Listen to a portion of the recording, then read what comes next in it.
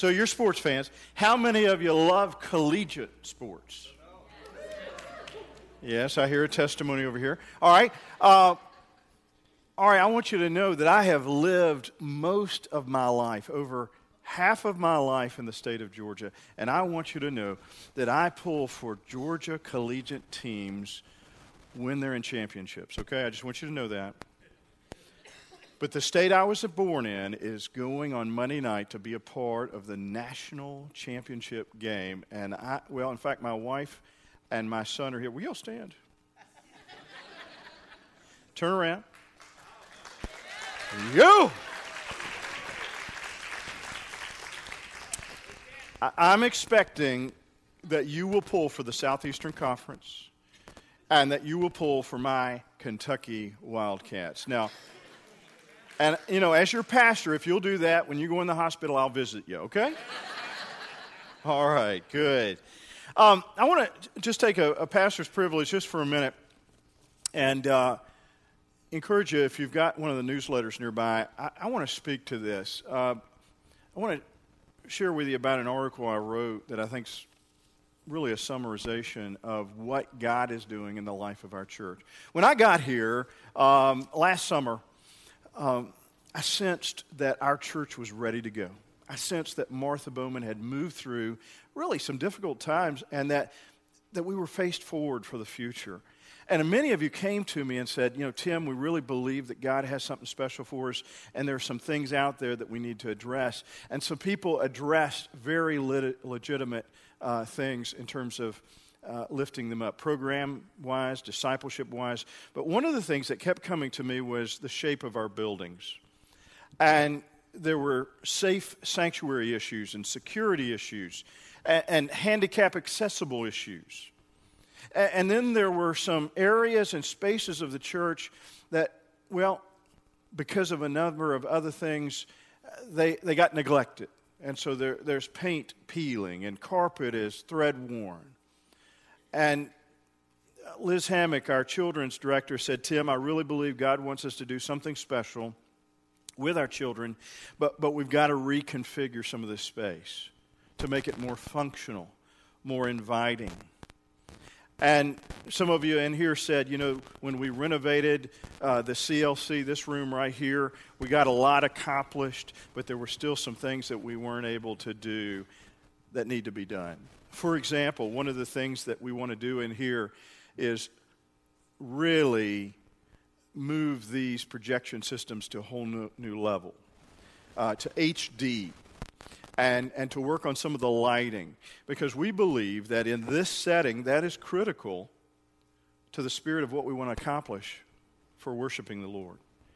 And so we're looking at landscaping, we're looking at a digital sign out front. Well, it's like, okay, all these requests came to me, and I was like, how in the world do we pull this off? And so what we did is I asked the church council if they would allow for a task force to review every part of our church. Okay? Parking lot, sidewalks, landscaping, everything that deals with our property, our existing property. Nothing beyond our property. No new buildings, nothing like that. Just what we have. How can we make it the very best it can be? Over 60 folks participated in that. Prayerfully worked together, did their homework. And they came back with a resounding recommendation, an overwhelming recommendation to the church council that the time has come and that we need to take care of some things regarding the Lord's house.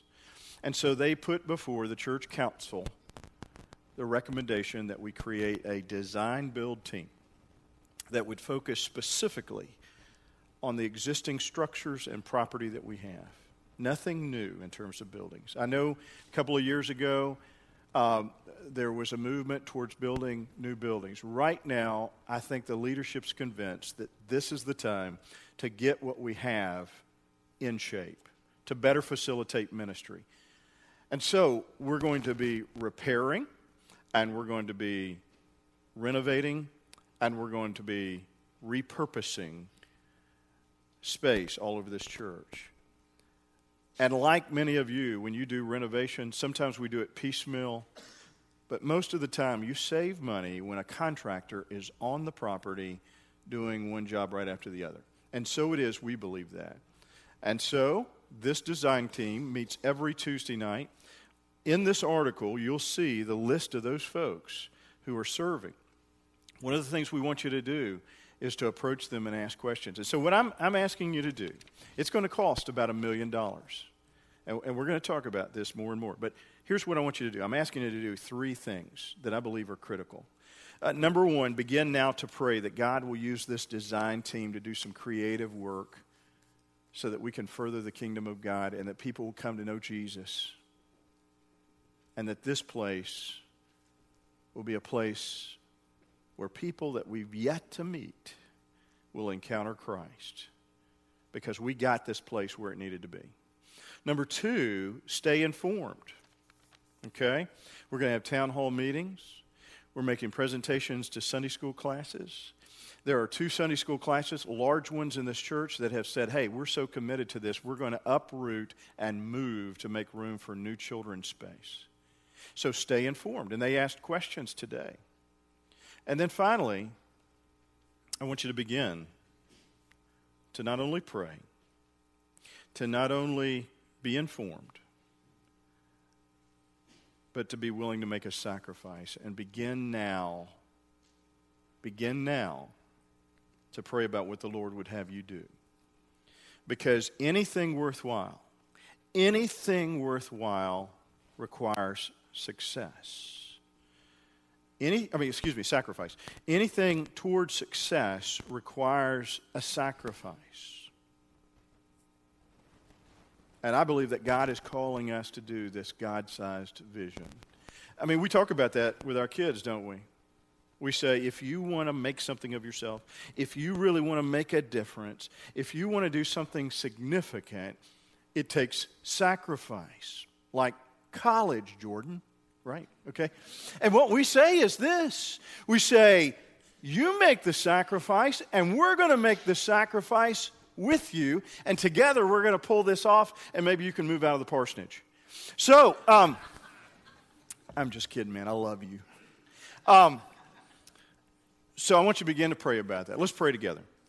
God, we thank you for coming and dwelling in our midst and revealing who you are.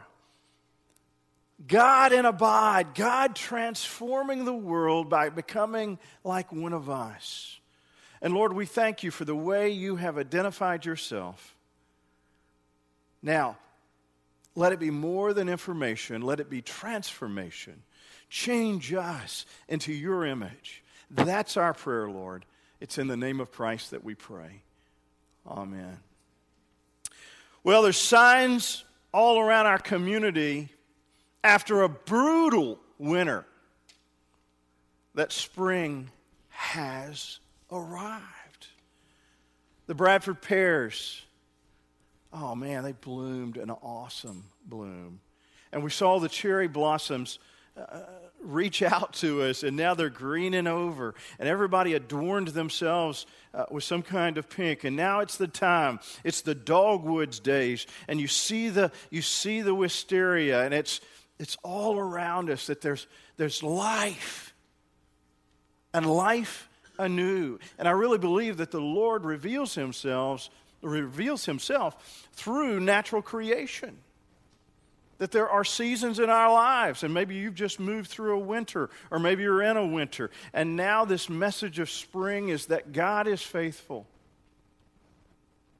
Or maybe you see hints that spring is coming in terms of your life. And what speaks to us is the foliage and the bloom. And we see that carries over even in the agricultural world. We see that, well, for some of us, spring is a season, summer is a season where we're able to plant gardens. One woman who just recently retired, who worships in this service, said, I am so pumped about retiring. I am so excited because I'm going to have for the very first time my own garden, and I'm looking forward to putting my hands in the soil and planting seeds and seeing what could happen. For the things they produce What is it that planting brings? It brings a yield of vegetables and fruits. Why do farmers plant crops? The goal of the whole planting enterprise is to produce, to yield for consumption. And if gardens didn't produce fruit or vegetables, no one would plant. Simply put, the goal of the gardener is to produce, and so it is with God. We are in the midst of this series as we move toward Easter, and we've looked at Jesus as the way, the truth, and the life. And he identifies himself as, I am the bread of life. Anthony talked to you about that. And John talked about last week, I am the good shepherd. And so all these self-revealing I am statements helps us to grow in our knowledge of who Christ is. And now he comes to this metaphor of I am the vine. And he says, I am the vine and you are the branches. In spiritual terms, God has planted people. And God is the farmer. And in John 15, as Sam read for us, Jesus illustrates this word picture in the context of a vineyard. And he takes a spiritual truth that describes himself, and he becomes one that is alive through that metaphor for us. He says, Jesus, if you have your message notes, follow along. The characters of the passage. Jesus is the true vine. The Heavenly Father is the gardener, and we are the branches. We are God's garden. And the metaphor speaks to us in terms of his teachings in that he was controversial. In fact, those early Jews who heard this thought what he was saying was outrageous because Israel was known as the vine, the grapevine. And the people of Israel, through the covenant of God, would become that means of redemption through a great legacy of a nation. But that nation could not do what God needed done in terms of redeeming the world. And so what Jesus says is something very controversial. He says, listen, salvation comes through the true vine. And I am the vine. And I can be everything that is needed. And you are the branches. It's interesting, isn't it? That whole agricultural motif in the vine. In the scripture, it says those branches that do not produce are cut off or done away with. In many ways, I think that is self-imposed. They kind of cut themselves off. They drop off. He says those that bear fruit, get this, he prunes. Remember how I was talking about moving through a season that may be difficult, a challenging window of time, events that you're confronted with, and you're wondering, God, why is this going on? Well, it very well may be that God is pruning you. You're fruitful, but through a painful process, he's bringing humility. He's bringing self-sacrifice. He's bringing maturity. How does a branch bear fruit? The branch simply stays connected to the tree or vine. A natural outgrowth of being connected to the tree. He says, I am the vine, and you are the branches. And he says, we become fruitful. And as we become fruitful, we become pleasing unto God. There are a couple of things I want you to look at today as we take a look at what Jesus says about being the vine and how he reveals himself to us. Who is this Jesus?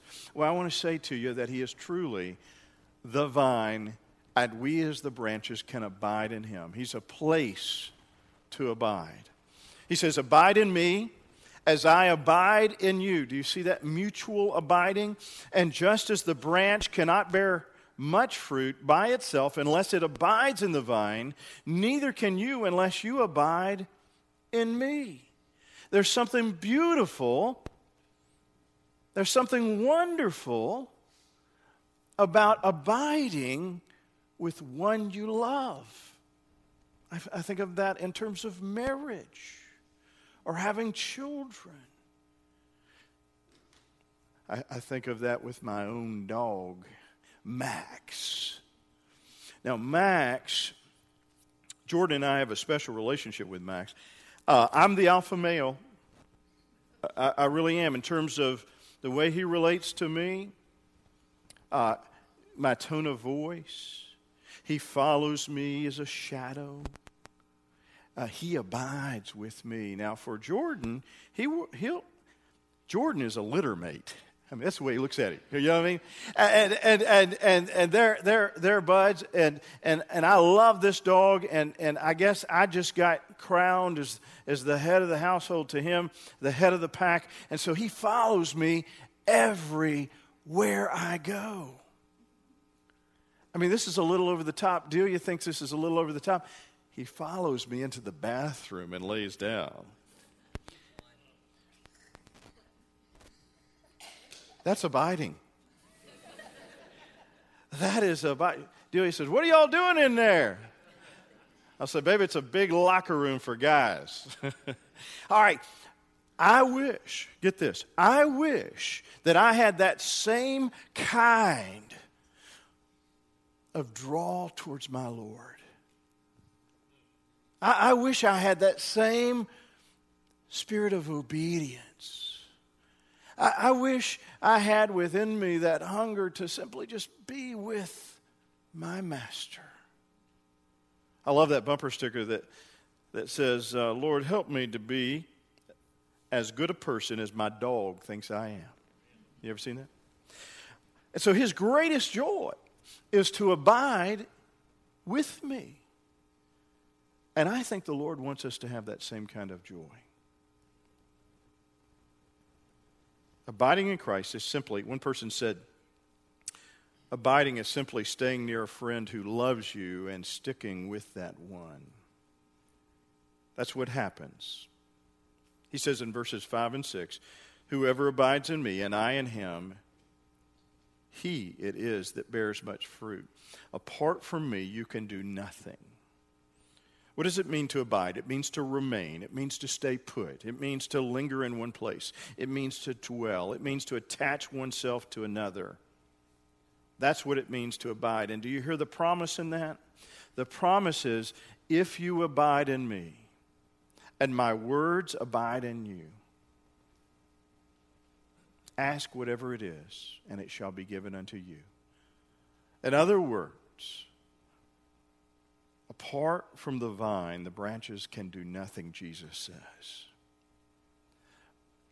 But abiding in the vine, all things are possible. Now, we can do a lot of pretty good stuff not abiding. I mean, think about it. Some have had a career, and others are able to raise families, and you're able to earn a degree and make some money and pull off some great feats. But the question is, can you do it with real purpose? Can you do it to the best of your ability?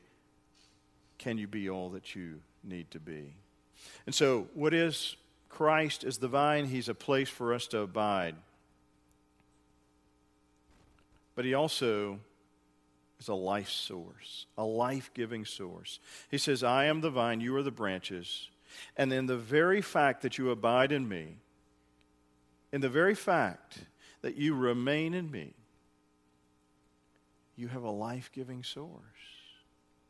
You have strength, and you will bear much fruit. Last night, I went to a symphony production downtown, and it was centered around a Shakespeare play. And so there was some drama, some Shakespeare prose and poetry. And I thought about it. I would love to create, I thought about this. I would love to create great plays and dramas like William Shakespeare. Yet if I tried, I probably would fail because I am not William Shakespeare. And how I wish I could play basketball like Michael Jordan. But I don't have that natural athleticism. I am not Michael Jordan. And then I thought, how I wish I could live a life of love like Jesus Christ, to be obedient to a Heavenly Father, to love the world, offering compassion to those in need. But I could never do that because I am not Jesus Christ. But get this. Yet, if I could somehow place the genius of Shakespeare in me, there would be a good chance that I could be as prolific as him. And if I could somehow put the natural athletic inclination in me, maybe I could be like Michael Jordan. But then I thought, if I were able to place the Spirit of Christ in me, if the Spirit of Jesus could be put in me, then I bet I could love like him. I bet I could live like him. And you see, that's what he's saying. He's saying, when you abide in the vine. In fact, he said to his disciples, you will do even greater things than you've seen me do. And I will leave with you a spirit. And that spirit will allow you to do what others will call impossible. And then finally, that remaining in Christ, that abiding in the vine, gives us real purpose. You and I were created by God for a purpose. As Ashley said earlier, we were chosen by God, and we were chosen to bear fruit. But what kind of fruit is Jesus looking for? Well, one is obedience. He longs for obedience from us, not out of coercion, but just simply out of us wanting to be pleasing unto him. He desires righteousness. He longs that there would be transformation, that our hearts would be so moved that we would live rightly in this world. And he longs for our worship. He longs for us to abide and gives us real purpose. And see, part of that fruit, we could even say, is in the fruit of the Spirit. Love, joy, peace, patience, kindness, goodness, faithfulness, gentleness, and self-control. And when Jesus talks about bearing fruit, I really believe, when you look at all these things we've said this morning, I really believe he is saying, simply become like me. Simply live a life like me. And you can do that if you will surrender to me. In biblical times, you've heard of the rabbi. It was the Jewish teacher. And to be a rabbi, you would have to study under a master rabbi. And after a series of months and even years, there would be this apprenticeship that would unfold, a mentoring process, and then the time would come. And there were no guarantees. Some were given a yoke of leadership, and they were told, come and serve as a rabbi, as a religious teacher. And some were turned down. But in that process, there was a blessing. And the blessing was that as you followed this rabbi around, as you became a part of this rabbi's life, as you walked with him, as you slept in similar places as him, as you learned from his teaching, there would be a blessing. And this blessing sounded like this: may you be covered in the dust of your rabbi.